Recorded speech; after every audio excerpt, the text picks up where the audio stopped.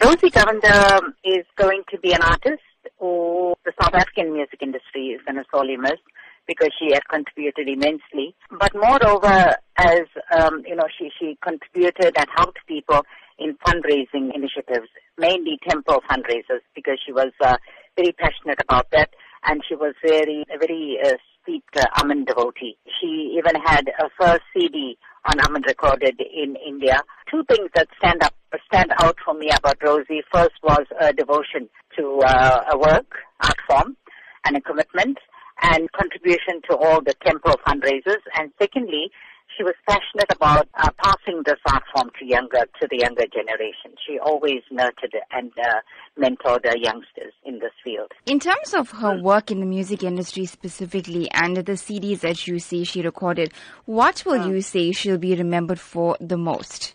She was a self-taught musician. She didn't know any theory about music, but yet most of her original work, she wrote her own lyrics and composed her own music. And I think that's a big accolade for an artist. What would you say younger artists, up-and-coming artists, can take from the teachings of Rosy Govender? Humility, passion and commitment to the art form.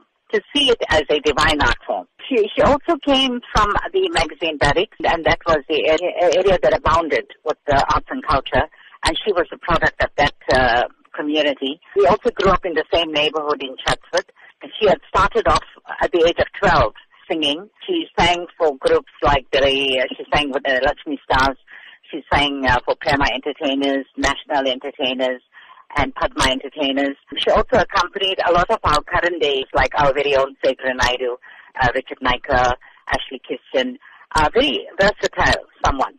But I think more than the music, we'll remember her for the kind of person she was, kind, compassionate, humble, and rooted.